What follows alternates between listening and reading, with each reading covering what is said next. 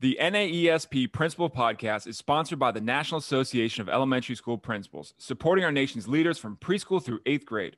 Whether you're looking to develop your professional learning network, extra liability coverage at a fraction of the cost, or you want to level up your professional development, NAESP has you covered. Hello, principals, and welcome to the NAESP Principal Podcast. My name is Rachel George, and I am an elementary principal in Oregon, also an NAESP fellow.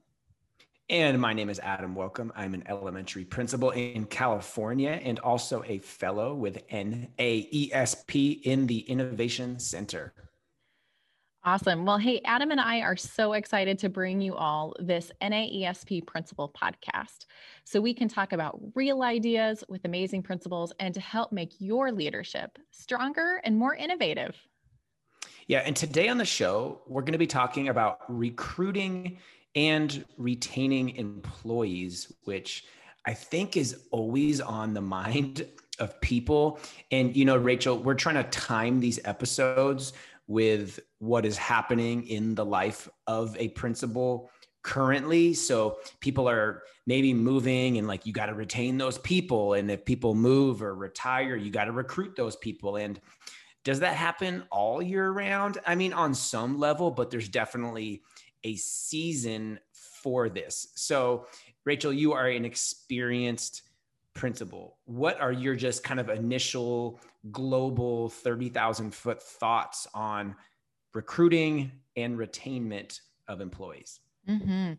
Well, I think you're spot on. It is year round. You always have to be thinking about what might open within your building, what you're going to need to fill coming up, who's kind of on the radar, maybe for retirement or looking for that next step. So always having some folks on deck, I think, is imperative. But you know what? It's about finding the right fit. Sure, you can have a whole slew of applicants. I think some years it's speed dating. I just line them up and I interview like 10 minutes with every single person because they all have similar applications. But it's not just about getting bodies, it's about finding that right fit. And, you know, I think that's where, as leaders, we need to be really transparent about what our culture is, what our expectations are, and what our building is, because hey, that's bad business when you totally pull someone into your building and you pretend to be somebody else, or that your school is something that it's not, right? That's the number one way people are going to leave your building that following year. As soon as springtime and this season rolls around, they're going to be out. And then once you get them in and you're transparent and honest about what your building is about and your leadership, you need to go gangbusters, in my opinion, about making sure that they're supported, that they have the materials, they have the leadership, they have every single thing that they need to set them up for success. I mean, you and I both know that being an educator is hard, and being a brand new teacher in a brand new building is so difficult. And if you don't have a go-to person to be able to help assist them, you're shooting yourself in the foot from the very beginning. I don't know. What are your thoughts? Yeah, you know, I think this problem has gotten to be more of a problem the last number of years.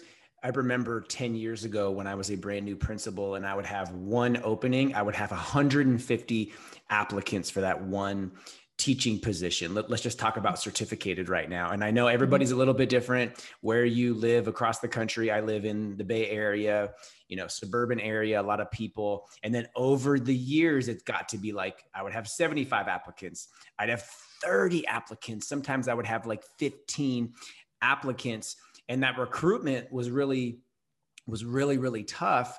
And here's where I think is really important to think about. It is obviously the culture at your school, but then also what I found is sharing what the culture is as much as you can with the world. Because after a couple of years, I had teachers reaching out to me or my office manager, or bringing by applications or like a little video they would make. They would say, hey, if you have any openings, please keep me in mind. And there wasn't anything posted.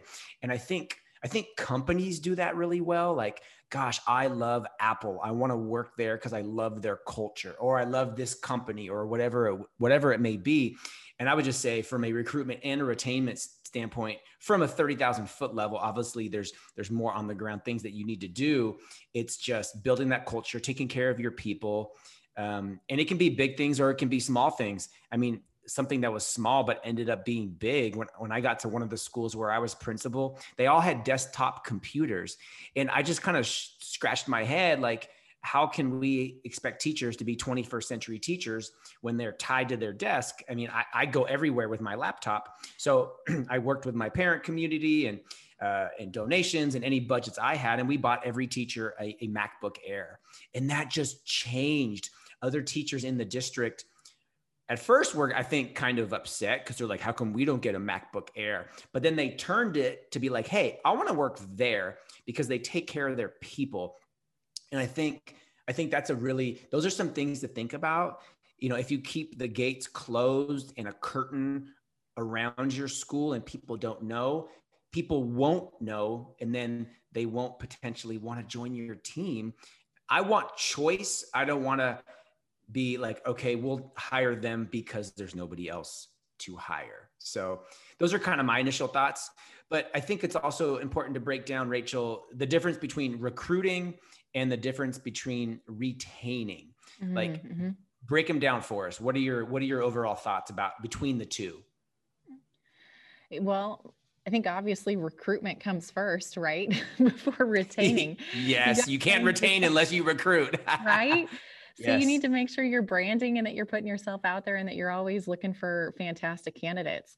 I found some success with reaching out to all of our local universities, volunteering to do job interview or mock interviews with folks. It's like a first look at some of our teacher candidates before they even hit the major job fair within the state of Oregon.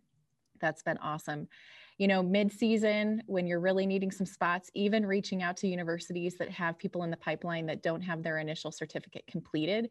We have sponsored a ton of fantastic teachers over the years because it's a great fit for our organization, for their personality, and heck, right? We're going to invest in them and then they'll stay vested with us. It's super, super positive. Hey, let me tell you an investment story. I was in Kansas last summer, speaking 2 summers ago, and the superintendent told me that they bought 2 small homes that are across the street from the school district. Now, this is small town Kansas. They bought those homes because they get student teachers from like 2 hours away. They let them stay in those homes for free while they are doing their student teaching, because they then want them to stay and work, because that is a large problem that they have in these rural areas.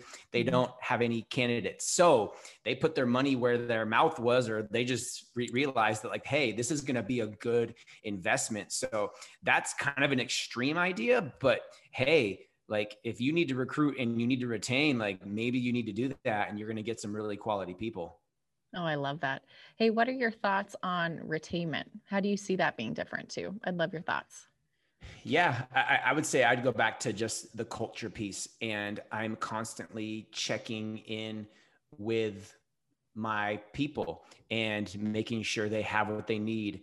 I believe a leader should anticipate. I think that anticipation skill is really important. Anticipate a need before it becomes a need. Anticipate a problem before it becomes a problem. So if I feel maybe an employee is unhappy or not challenged, because that is a problem too, I need to make sure that that person is being fulfilled professionally and from a culture standpoint. So it's knowing your people, checking in with your people, cheering your people on, sending them to training and professional development. I remember years ago, I had a teacher who I felt was she was just kind of not super like engaged. And I felt like I was going to lose her. So I remember saying like, hey, have you ever thought about school leadership? I think you have what it takes.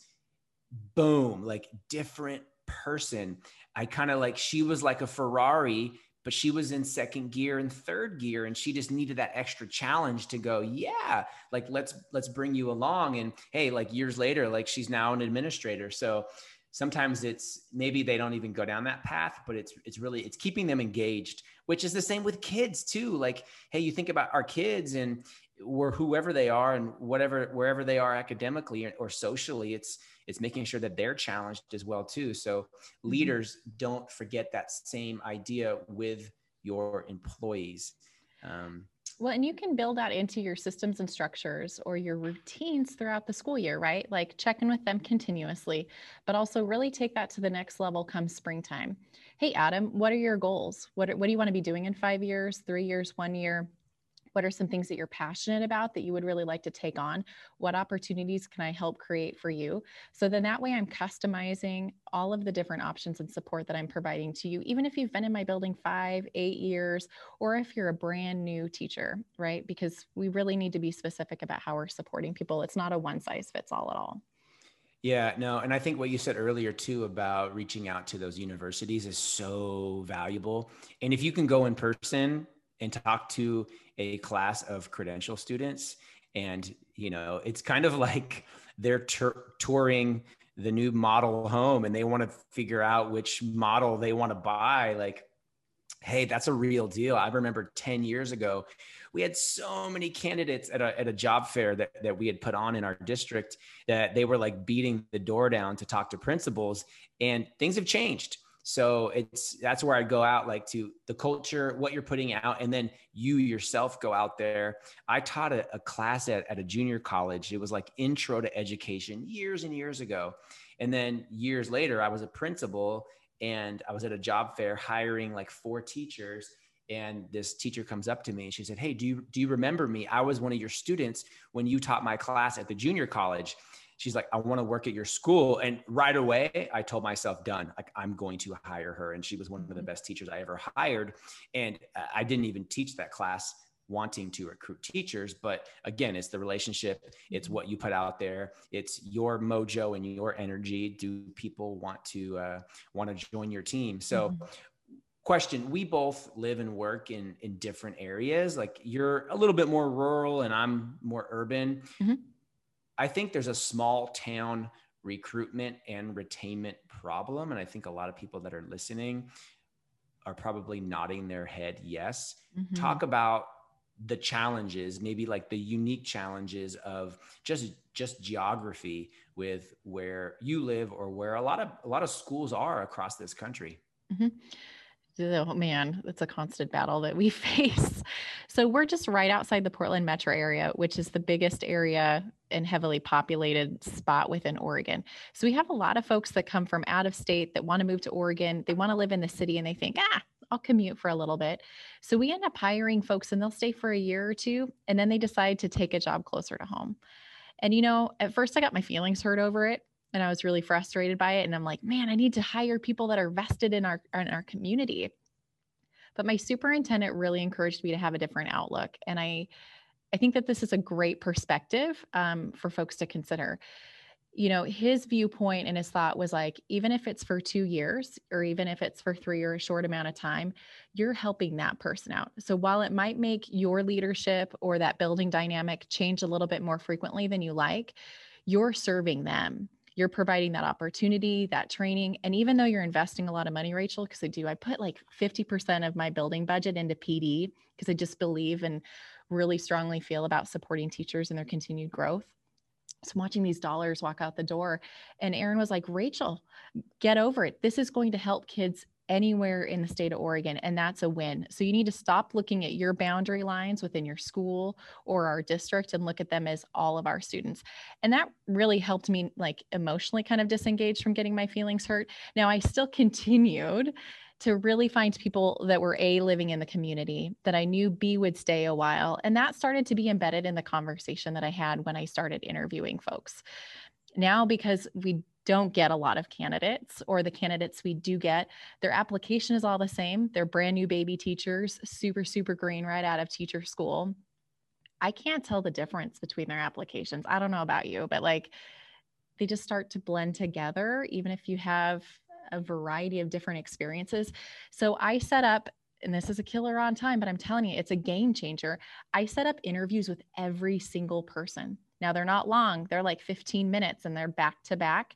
But within that 10 to 15 minute time span, I can get such a good read about their personality, their drive, their why, what their core values are, and if they're going to be a good fit. Because I'm also kind of a little Pollyanna that if I can get them in and it's a good fit, I can probably negotiate and keep that support going to keep them hooked in and invested in our community. And we've actually had 3 to 4 teachers that were commuting from the metro area deep in Portland to us.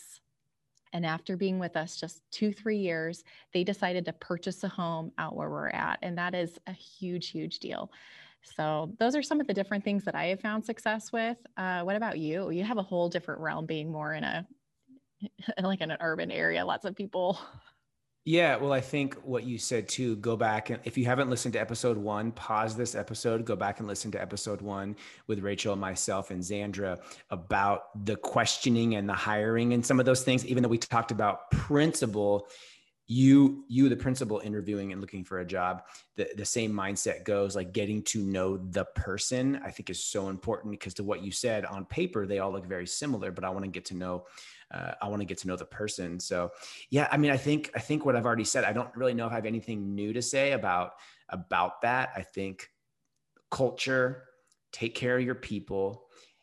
You want to take care of your people so well and care about them so much that they brag to other educator friends about how awesome their school is. So then their friends want to come and work with you. I think that's the goal. That's the mindset. Like, we're going to make this place so cool. I, as the principal, don't need to say anything because everybody around me is going to do that for me. So something I do want to talk about, though, which I know in my past has been a challenge, and I talk to a lot of other leaders as well, is classified staff.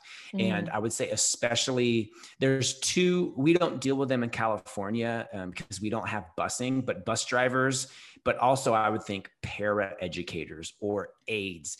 I know that has been a challenge where, like, trying to recruit and retain para educators and these aides that work in classrooms, that work with our special education classrooms. There can be one teacher and 3 aides in a classroom to help support students with special needs. And it's been a challenge to find them, to train them, and to keep them. And I remember I was a principal at one school, and I remember I think I had like 13 aides. We had a high special ed population. And I just kind of needed to figure out who everybody was and what they were doing. And I called a meeting, and the meeting, everybody thought they were in trouble because they hadn't been met with before. And we had them at the conference table. And I just said, hey, just thank you for being here. Thanks for all the work that you do. My name's Adam, and this is kind of what I'm about. And I just want to hear like what you do and what you need. And they all kind of looked around at each other, and they said, nobody's ever met with us before. Like, they hadn't had any training. They really didn't have any attention. So I think too, Rachel, from the retainment standpoint, your classified staff is important, but I think don't separate classified and certificated. Sorry, your certificated is important. It's just staff. It's part of the team. And I've seen leaders over the years put more focus on certificated and not as much on classified. And it needs to be equal for many reasons. But I think from a retainment standpoint, that attention, the professional development, making sure that they have the equipment. Oh, do you need a document camera because you work with some students in the learning lab? I'll get one for you. What? Like, that's $100 investment that just goes so far. They are going to feel appreciated, and they do so much work with the students. So step back a little bit. And if you're not already looking at your staff as the entire team, don't separate them into silos, classified, certificated, and kind of all these different things. So what do you think about that? Is that an issue? Is that a concern where you are, or do you have any strategies about it? Yeah, no, it is. But I got to be honest, I'm still fixated on the fact that you don't have buses. Seriously? No, people just, no. So my first school where I was principal, actually where I went to school, there was like 2 U-shaped entries where they used to have buses, but funding in California is such that we have buses for special education students. So if you live in a different zone, they would bus you here, but no, parents just take their kids to the school. There's no buses. Oh. Yeah. Well, you just blew my mind. So, Yeah. like total squirrel moment, but back on topic about recruitment and retainment of classified, you're spot on. And actually, I've watched a handful of leaders. That's been a big downfall where, they came into a building, it was viewed as everyone, as a full staff. People were divided into groups based off of job classification. And then the new leader came in and they're like, no, this doesn't pertain to you. Almost like second class citizens. And culture killer. It was really, really negative. And it took a really long time for them to recover from that. So as much as you can include everybody, like be intentional about when you're scheduling events so they can all participate, whether that's a community building, staff building activity, and even at the basic level of like staff meetings, include them, right? Like, why are we separating and why are we having a separate conversation with two different groups? It just alludes to the whole fact that there might be different information given to somebody else. And when we're talking about all of our students, everyone needs those pieces of information. It's like, in order to have a well-oiled machine, every part has to work really well together. And you have to understand all the different intricacies and everybody's job. And so we all have to be on the same page. I think the other thing that makes me think of like classified retention and recruitment is that these are going to be folks that are going to be 100% invested in your community. Many of them have kids that are within your school systems, within your community. They're not probably going to be commuting for these jobs. And you need to make darn sure that you're taking care of them, because these are the folks that are sticking up for your school, your staff, your students while they're at the basketball game or at the football game Friday night.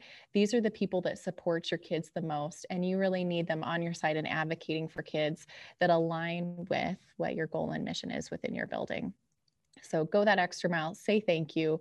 Really don't make just classified appreciation week 1 week out of the school year. It needs to be intentional and built in throughout everything. You know, I love Melinda Miller and Amber Tieman's staff appreciation Facebook page. Love it. And so if you're tapping into some of those resources, you better make darn sure that you're adding in all your staff within the staff counts and you're celebrating everybody when you're doing it. Yeah, 100% agree. All right. I think we should wrap up our portion of this, Rachel. So to finish out our portion of this, if you were talking to we are talking to hundreds of school leaders, what would you say to them as is the number one tip or thing to think about in reference to the recruitment and retainment of employees? You go first and then I'll go. If you need time to think, I'll go. And then you go, you tell me. Okay. So here's what I got. I think it's like finding the right partner in life, right? So you need to find the right partner, AKA the right teacher for you and for your building. Second, once you find them, they're almost like, you could treat it as if like it's a parenting situation. You need to help train, lead, facilitate, do that gradual release process so they become stellar human beings come the age of 18 or 19. So it's not just I found my right person and now I'm done. It takes ongoing care, attention, and love and support. And it's a two-way communication street. You're going to be learning right with them as you get to know them, just like they will with you. So how about that? I love it. I love it. And then I would say it is about the relationships. It's about you as the leader, building relationships with all your people. And I would say as important, and I don't know if school leaders think about this enough, as important, it's you making sure that you're looking at your staff and seeing who is building relationships with who. And if you need to move people around, if you need to move people from 5th grade to 2nd grade or from this department to that department, or even where their classroom is, so they have a stronger relationship, because it's not just having the relationship with the principal, it's having the relationship with their peers and their colleagues that they're actually probably working closer with.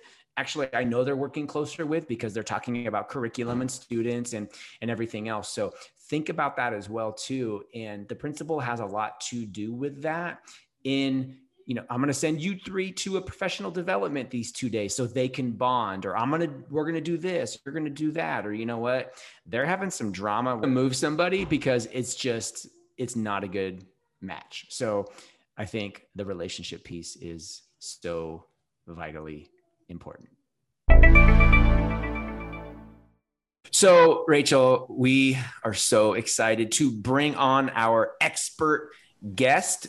As people know, they can tell from the first NAESP Principal podcast. It's Rachel and I talking about the idea and the theme for the podcast. And then we bring on a friend, a practicing leader administrator. And today, our guest is an elementary principal in Texas. She is a doctoral student, a mother, a wife, and she is currently pregnant with her 2nd child. And we are so excited to have her on the NAESP Principal Podcast today. Get ready, y'all, get ready for some Texas mojo coming at you. Portia Dudley, welcome to the podcast. Thank you, Adam and Rachel. What a beautiful introduction. Thank you so much. I'm super excited to be here with both of you. So, Portia, just for the people that don't know who you are, can you just give a brief rundown other than what I know there's a lot more about you than what I just did, but give us a brief rundown of who you are and what you do. Okay, so thank you. So as you shared, I am Portia Dudley. I am residing here in Houston, Texas. And those things that you led with are most important to me. So I am a wife and a mother. But, you know, I'm married to my husband, Christopher. We have one sweet little one. He's a 5-year-old, Evan. We have another precious little one on the way in about 2 months, little Ian. And I am currently a school leader in Fort Bend ISD, which is located in the Houston Sugar Land area. And I have the wonderful privilege of serving as the principal of the amazing Arizona Fleming Elementary, where I have served this campus for the past 3 years.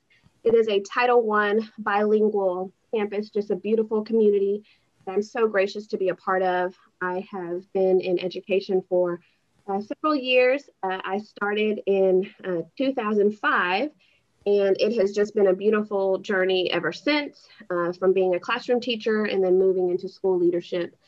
As you stated, Adam, I'm also a doctoral student at the University of Houston. One of the greatest journeys that I've ever been on, and one of the most rewarding as well. And so that's a little bit about me, but I'm super excited to be here with you. Awesome. Well, we are just beyond excited to have you here with us. So let's jump in. What are some of your tips to find the best candidates when you're filling spots at your building? A great question. So number one, I think when you're looking for candidates, that process of finding the best fit for your campus is very important. So I think it actually starts with your screening process as a leader. And then when you actually have the person there, you are ensuring that they are the best fit for your school. If we're being honest, we know sometimes that certain candidates are hired because it's like, oh yeah, Rachel, so I know you, right? So I'm a principal, I'm going to bring you into my school. And there's nothing wrong with that, but I would need to make sure that Rachel fits into my school culture and she has the expertise and the knowledge that's needed to support the campus goals as well as what's needed for kids. So I think that screening process is ultimately important. One of the things that I love, my team loves, is when we get the candidates there. So, and we kind of talked about this, Adam, previously, is it's all about the questions that you're asking, and it's not the surface level questions, but those questions that are truly going to give you insight on if the candidate is best for your school. So I think it's being intentional about your screening process. And when you get the individual there, because it's one thing, you could find just someone who is just a dynamic interviewer, you know, and then when the ball really starts to roll in and we got to show up for kids and we got to show up for the school, it's like, are you truly the best fit for our school? So I think that that's very, very important that you're intentional about that and the questions that you ask, because that's essential. But not only with those, you know, core basic interview questions, it's giving them insight on who you are as a leader, what your expectations and vision for the school, kids, and the community is in that moment, because that's very important. And we have to make sure, because what a lot of times candidates don't understand is it's a win-win, right? So I'm looking for the best candidate for the campus to do what's best for kids. Not only what's best for kids, but I always tell adults, we have to rise to the occasion every day for students, but we also have to be great for each other. So yes, you want them to love children and you want them to create this amazing experience for kids, but you also need them to come and be a part of a school community that you can work with your colleagues and collaborate and add value. So that's important. And so you want to make sure that you are also selling your school and letting them know this is what you're walking into. And do you want to sign up for this? Because this is the expectation, or this is the awesome environment that you get to be a part of. And I know that, you know, after we go through the questions, I always say, okay, Rachel, Adam, thank you so much for interviewing with us today. So if you don't mind, I'd like to tell you a little bit about our great school. And, you know, my hope would be is that the candidate has already done some work on their part. So through the interview, they'll say, oh, well, Ms. Dudley, I looked on your website or I followed your school's Twitter So they already have some background knowledge. But obviously, with us being immersed in our campus culture, I'm going to be able to share things that they might not know. So I think that that's equally important because candidates need to understand it's a win-win. We're looking to find the best fit. You're looking to find the best job. But I always tell people, a lot of people want a job, but not everybody loves kids and wants to work for kids. So for me, I'm looking for those key things that really speak to not only our district's mission and vision, but also what we believe in as a campus. So I think those are just a few starters. Yeah, I mean, I know I could not agree more. Something that I think about a lot, and I've had conversations with so many leaders around the country that I don't know if people think about enough, and I want your take on it. Whenever I have an opening or had an opening, I don't look at, okay, I have an opening in second grade, or I have an opening in this department. I look at the entire school, and it's kind of like a chessboard because, all right, you know what? We need this there. So I'm going to move this person there or this, and all those moving parts, because teachers think, oh, there's an opening in second grade. We're going to hire for second grade. And that is not what I think about. I think about, what do I need at the school? What kind of energy, what kind of experience, new teacher, veteran teacher, someone that's strong in SEL or math or equity or whatever it might be. And then me by myself or with my small team that I talk to, not the whole school, I'm moving those chess pieces. You know what? I'm going to move Portia from fifth grade to second grade, and I'm going to fill that fifth grade opening.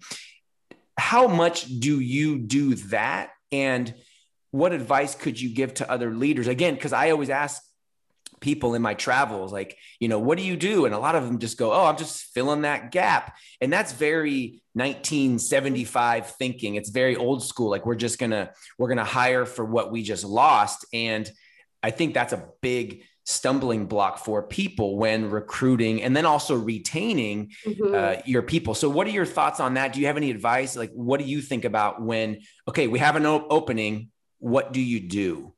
So I love that, Adam. And actually, when you said what you shared, to me, that's great and effective leadership, because as principals or school leaders, that's something that we're constantly doing. So you kind of put it like, you know, a chessboard or a puzzle, because it is that. So I agree with you in the sense that if you are looking to hire someone, obviously in that moment for a specific content area and grade level, obviously you have to do that because you're trying to fill that spot. But you should be looking at it from a big picture lens, because we know for sure, like last year, I had situations where I did have to move people. And a lot of times, you know, my teachers are so amazing, but, you know, a lot of times when you have to move staff, they might not quite understand it from our lens. And so they might think, oh, well, why am I being moved or this or that? But a lot of times I share with them, you know, this is actually a positive, you know, and it's actually a great growth move, because as an educator, not only can you service in this primary grade, but you also have the expertise and the knowledge and skill to be a fifth grade teacher, right? And so we have to say, if we are rising up big for kids, is that we don't want to get too comfortable, because you might have to make a move. And as a leader, it's very important that because part of that retaining of teachers is knowing them, knowing their skills, knowing what's a best fit for them and what they're capable of doing, and not just moving people around for the sake of moving. Now, at the same time, when you do make that move, I think it's important, because sometimes some leaders, we don't want to make those decisions because it's like, gosh, you know, Mr. Welcome has been in second grade for a long time, and I just really don't want to do that because XYZ. But you really have to, I think it's not really about the move that you do, but it's how you present it to your staff. And so going to that individual where they're not blindsided, but you've been candid and open with them of, hey, Adam, I am going to have to move you this year. I realize that you've been in second grade for the past X amount of years, but this is why I'm making this move. And as a leader, you have to be able to stand confident in that, because at the end of the day, you didn't sign up to make everyone feel light and fluffy, right? Or feel comfortable. You signed up to say, I'm going to do what's best for children. And me knowing my staff, they believe that same thing. Sometimes it's not being resistant or going against what you're wanting. They just don't understand it.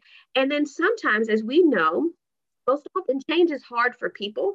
And so it's just empowering them to say like, hey, I'm going to support you. You're going to have what you need along the way. and empowering them to feel good about that move. But I think that that is very, very necessary. You cannot look at it from that little small box, because I always tell people, I understand that it might not make sense to you right now, but if you trust me, because I have to look at it from a big picture. So if I'm moving you, it's not just to move you, it's for a reason. And I promise in the end, it's going to be best for our school. It's going to be great for you because you're growing in the process. And also it's what's best for children. I can think about, when I was in the classroom, and I am gracious and grateful that my leaders believed in me. And I'm a person, I believe in change, but I remember one year I was asked to move to teach a different content. And though I taught all content areas at the time, I was kind of like rocking in my ELA zone, and I was asked to move to be a math science. And I'm being honest, y'all, I was like, I'm not feeling this. But to be honest, when I did it, it was such an amazing experience. And as a leader, even now, Portia, not knowing like, hey, this is going to be your journey, like, oh, how that's benefited me in a leadership role, because now I can't only just speak to that ELA lens, I can speak to all content areas. But sometimes we don't see the benefit in it at that time, but it's all for your good in the end. So definitely, Adam, for sure, you got to see it from the big picture lens, and you can't just hire for that moment in time. You have to think about like, okay, even if I hire this candidate, would I see them or could I see them spreading their talents in other areas? Mm-hmm. That is such good stuff, Portia. And, that's an area that I didn't understand when I first was in the principalship. And it wasn't until I moved to my current district where this is going to blow your mind, but my superintendent, granted, small to medium-sized district in Oregon, like totally not like Houston style, but he interviews every candidate we put forward. He does a second interview, and he actually will deny people. Like, Rachel, I know you want this person, but not a good fit, because they're doing exactly what you're talking about. They're looking for district-wide fit, because those boundaries just aren't our school walls. We look at other buildings, and you never know what's going to happen. And it's fascinating because he's really modeled that for me, which I greatly appreciate. And I love, Portia, how you're talking about how you can come to those conversations with the staff and you're like, I'm going to help you grow. This is kind of like your next step. And you're almost helping them see the blind spots, which is fantastic. But I'm also going to guess that that's not the first time you have that conversation. I bet you laid that groundwork with them. Could you tell us a little bit about that? Yeah, so it's funny that you ask, because we're at that stage right now on campus, but I appreciate that, Rachel, and I thank you for that, because to me, that is very necessary, because our staff deserves that, right? So they deserve to understand. And I'll be honest, like what I love about my teachers, if that's happened, some of them have been just very candid and honest with me, like, Portia, I'm not happy about this, but I am going to trust you and I'm going to go for it. Or, or they're like, hey, okay, didn't expect that, but I'm going to roll with it. And so it's not always easy, but it's necessary. So to the question you just asked, I have a form, and most principals have this. I'm pretty sure both of you do as well. So we call it our looking ahead form. So like right now, we just released to our paraprofessionals as well as our certified staff. And it's just a form to kind of gain their interest of what their thoughts are for the upcoming year.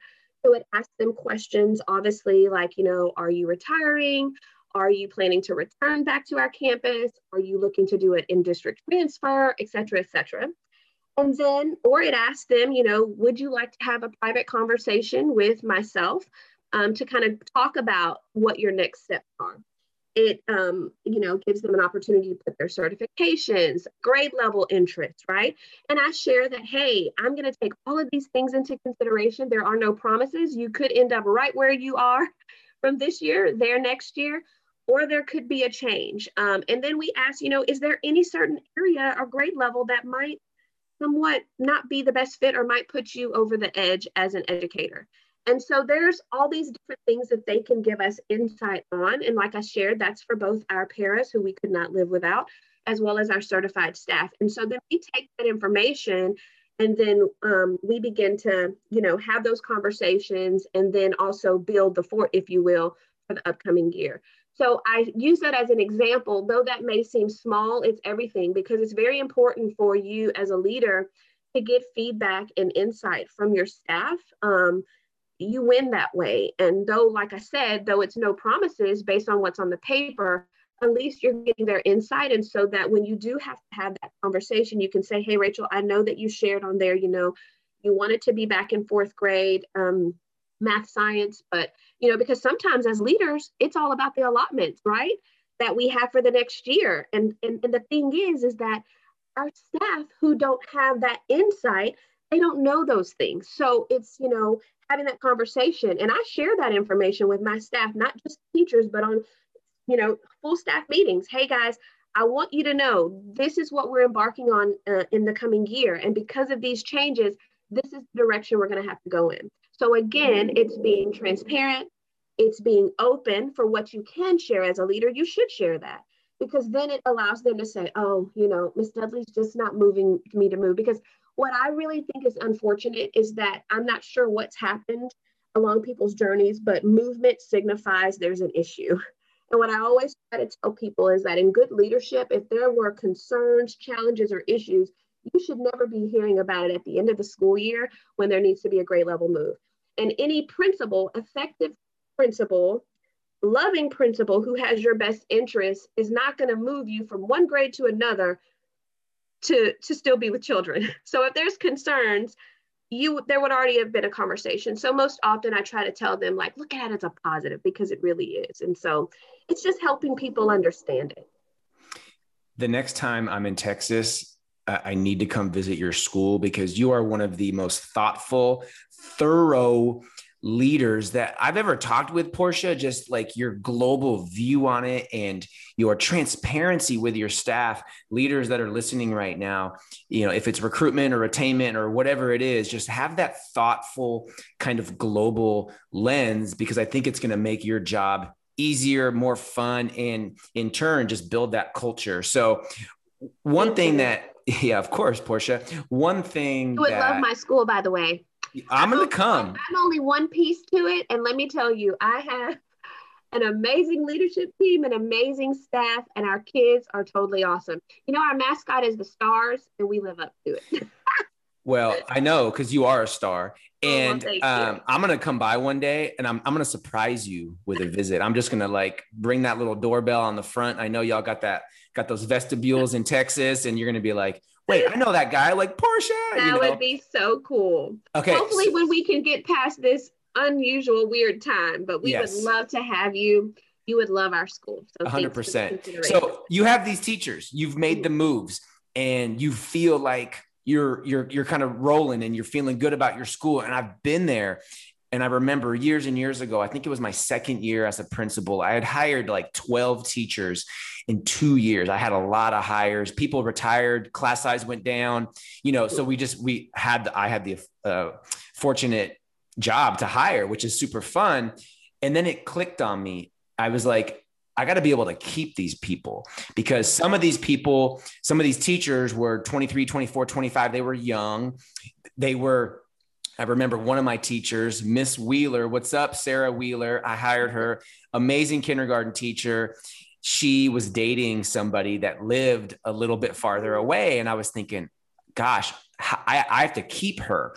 I want, will she be able to make that drive if she gets married and moves away? And she did get married and she did move away. So how do you retain? Like, how do you keep people challenged so they want to feel fulfilled and part of that culture and part of that community? I know you've talked about that in different ways, but what are Portia's top ways to retain people so they stay there? Because it's an investment, first of all, in the hiring. It's the investment in the retainment. So what do you do? What would you tell other leaders? Like, think about these things. It's great. So again, I'm one part to that puzzle. So I'd like to think that when we have a candidate come, whether that candidate ends up being on our team and a part of our Fleming family or not, that we've won them over even in the interview. Because again, it's a win-win. It's not just about them coming and saying, okay, I want to put my best foot forth to hopefully gain the opportunity, but it's a win for us too. So you have to know that as a leader, because I've been in situations where I know this is a star candidate, and I know that if they step out of my door and go next door or down the street, another colleague could swoop them up, right? Because of their star power. So you really have to know your school and highlight your campus in that moment. I think the follow up immediately after is also important. So, hey, Adam, so I'm just following up. Thank you so much. You interviewed with us today, and you giving them that insight on when you anticipate to get back with them. And you express to them how you know that they were a great fit. Once you've actually got them there, like you said, so that's half of the battle, because now that you've got them on the campus and they're in your classrooms and they're rocking it out for kids, you want to make sure that you can retain them.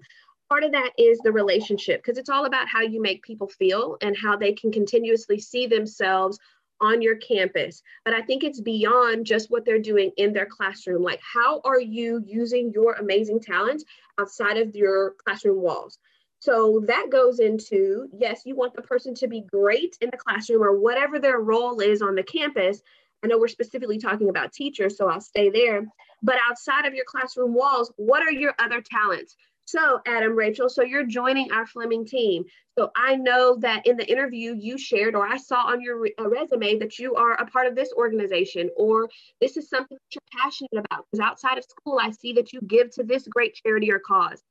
So it's finding out those things and then matching it to your campus mission and vision and seeing how they can exhibit those leadership skills in other areas. So that is equally important. It's also checking in with them, because here's the thing. We've all heard that saying that, the good ones never stay long, right? But I like to think anybody that I gain on my campus that I hire under, whether it's under my leadership or not, and they're a part of my team, is that they're a winner. And so I have to figure out how I can keep them. So it's also figuring out, one, how do you continuously grow them, right? And put them in positions where they feel that they're growing. But also with that, you don't want to be afraid of people, eventually saying, hey, Portia, I'm at the point that, hey, I really want to be a part of this. And you hope that as a leader, you might have that opening on your campus. But if not, good leadership believes in empowering others, because if you're just trying to keep them on your campus, there's no benefit in that. Now, you don't want to lose them, but if they have an opportunity to grow and be promoted, you want to support them on that. And I think the best thing is when people know that, they say, you know what? I know my principal loves me. He or she wants to keep me here, but also they've asked me what my goals and aspirations are. And I know that I don't have to feel bad or guilty if I do decide, because think about for us, right? We were classroom teachers before, right? And we wouldn't be here without that. That's where it starts. And that's our first love. But we eventually had goals, right? And probably our leaders hated to lose us, but they understood it. So I understand that. But while you have them there, you have to build that relationship with them. It's constantly checking in with them, getting a pulse on where they are, right? It's how can you grow them while you have them? And how do you support them? What mentorship are you providing for them? How are you being open with them of letting them know, hey, Adam, Rachel, hey, I know that you've been doing this for our campus. You're excellent at this. Hey, I foresee this opening coming up, right? And I tell people all the time, you, regardless if you're on this campus or not, you still have to interview well and rise to the occasion. I'm not saying you're getting the job, but I want you to know this opportunity is coming available, and I think you should go for it if you're interested. It's also letting them know, hey, as principals, we have a wonderful network with our colleagues. Even if you might not end up here, we could put a kite out for you and you might end up somewhere else. So, it's helping them understand that as well. So I think all of those things are important when you are trying to keep your people, though you hate to lose them as well. No, you do hate to lose them, but I love that piece about how are we supporting them? How are we growing? What are your goals? What are your aspirations? I think asking those key questions are huge game changers as a leader. So thank you so much. Portia, you have been fantastic today. I have just adored listening to you. So thank you. Thank you. Adam's doing some air fist bumps for you. Y'all. Thank you. So it's been a pleasure. So, everybody, thank you again for joining this episode of you know what? It's not ASCD, Learn, Teach, Lead Radio. That's another side gig. But today, this morning, friends, it is the NAESP Principal Podcast. And you can actually learn more about NAESP at, guess what? NAESP.org. So we will see you next time. Thank you so much for this opportunity.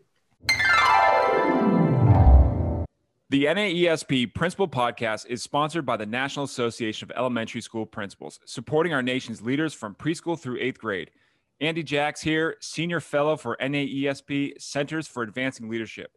Whether you are looking to develop your professional learning network, extra liability coverage at a fraction of the cost, or you want to level up your professional development, NAESP has you covered.